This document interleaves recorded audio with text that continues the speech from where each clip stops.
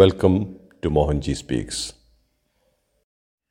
There are certain signs which denotes that the person has become one with God or has elevated to the level of God consciousness. Usually this is mentioned in context of an avatar. What are the signs of an avatar? It's approximately like that. So this is told in the context of an avatar like Lord Krishna. There are 16 signs which is mentioned in the scriptures which denotes that an individual is an avatar. Number 1, Shri Sambada. That means a person of that stature will always have abundance, richness. Inner richness, that means the richness of spiritual stability, and the corresponding outer richness, which is the material wealth or the people wealth or all kinds of abundance, positive abundance. So that is Sri Sampada.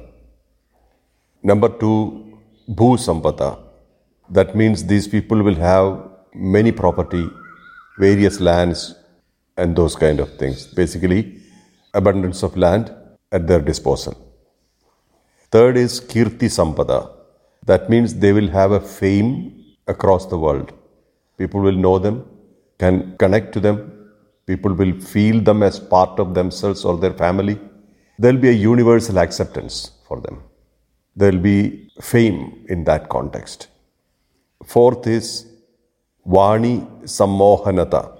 That means their speech will be attractive to people, means spontaneously attractive.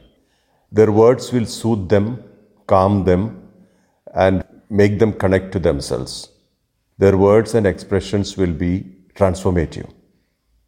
5 is Leela. Leela simply means divine play. People will be happy just by their presence.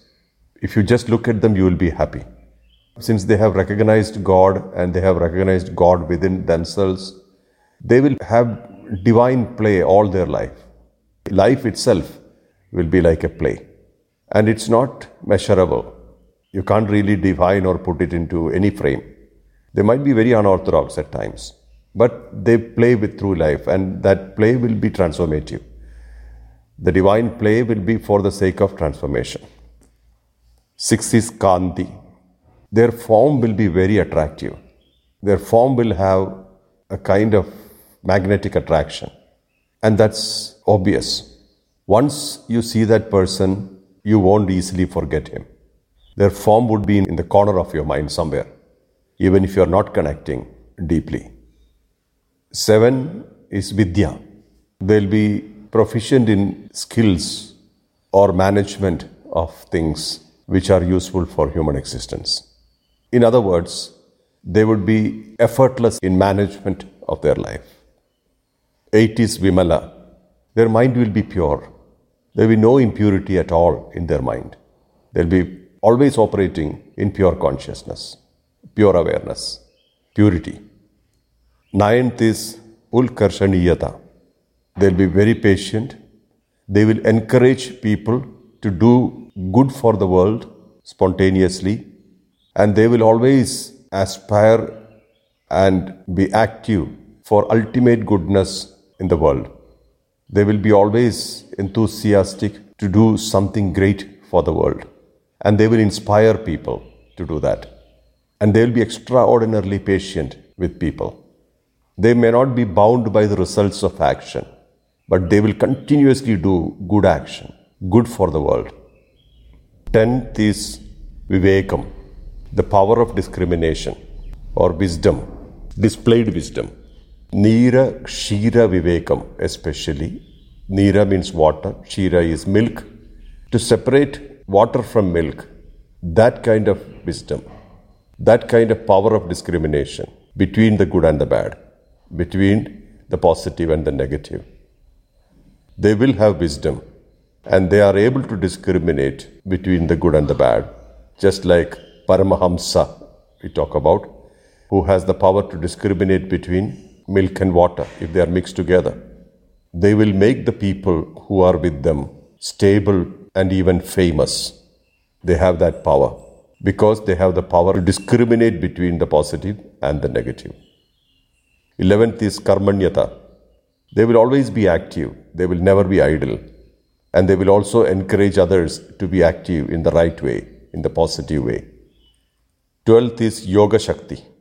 They would have controlled their mind, they would have controlled their senses, and they would be stable within themselves, inner stability. Through yoga, through the power of yoga, Yoga Shakti, they would have attained inner stability, and it's visible in their eyes. They are very stable and still inside. The eyes will display that. 13 is Vinayam, humility. They will have zero ego. They will be very humble because they are very stable. They are not in competition with anybody. They do not compete to win or to prove anything because they are very stable inside. Humility is a clear sign of an avatar. They will not boast. They will not have no pride. They will probably display only 10% of what they actually are. They will display nothing much. It is up to the seeker to find them. And the more you indulge in them or indulge in their awareness, the more you can find. But they will not display and they will not boast or will have pride over anything that they have. They'll be extremely humble. 14 is Satyadharanam. They exist in truth. They are always aware of truth and they display truth. They are extremely patient, as I said earlier. They will base themselves in truth. Truth may not be the truth of the two-dimensional society. Truth is more of karmic truth and mostly dharmic truth.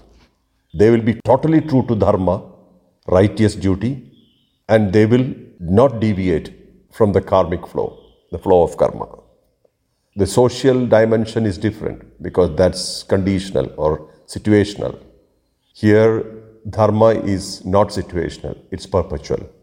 They will be rooted in dharma and they will operate as per the law of karma, totally adhering to those principles. 15, Adhipatyam. Their presence will be powerful, so they automatically become leaders. They can lead a lot of people by their sheer stability, vision, and compassion. Automatically they get predominance even if they don't want to, or even if they don't display, because they can't conceal what they are easily. Because of their energy and aura, because of their purposefulness, because of their determination, because of their clarity and vision, they will attain leadership naturally. 16. Anugraham Chamata. They will be able to transform people. They will be able to bring clarity to the lives of people. They will only exist for the sake of raising awareness of the people.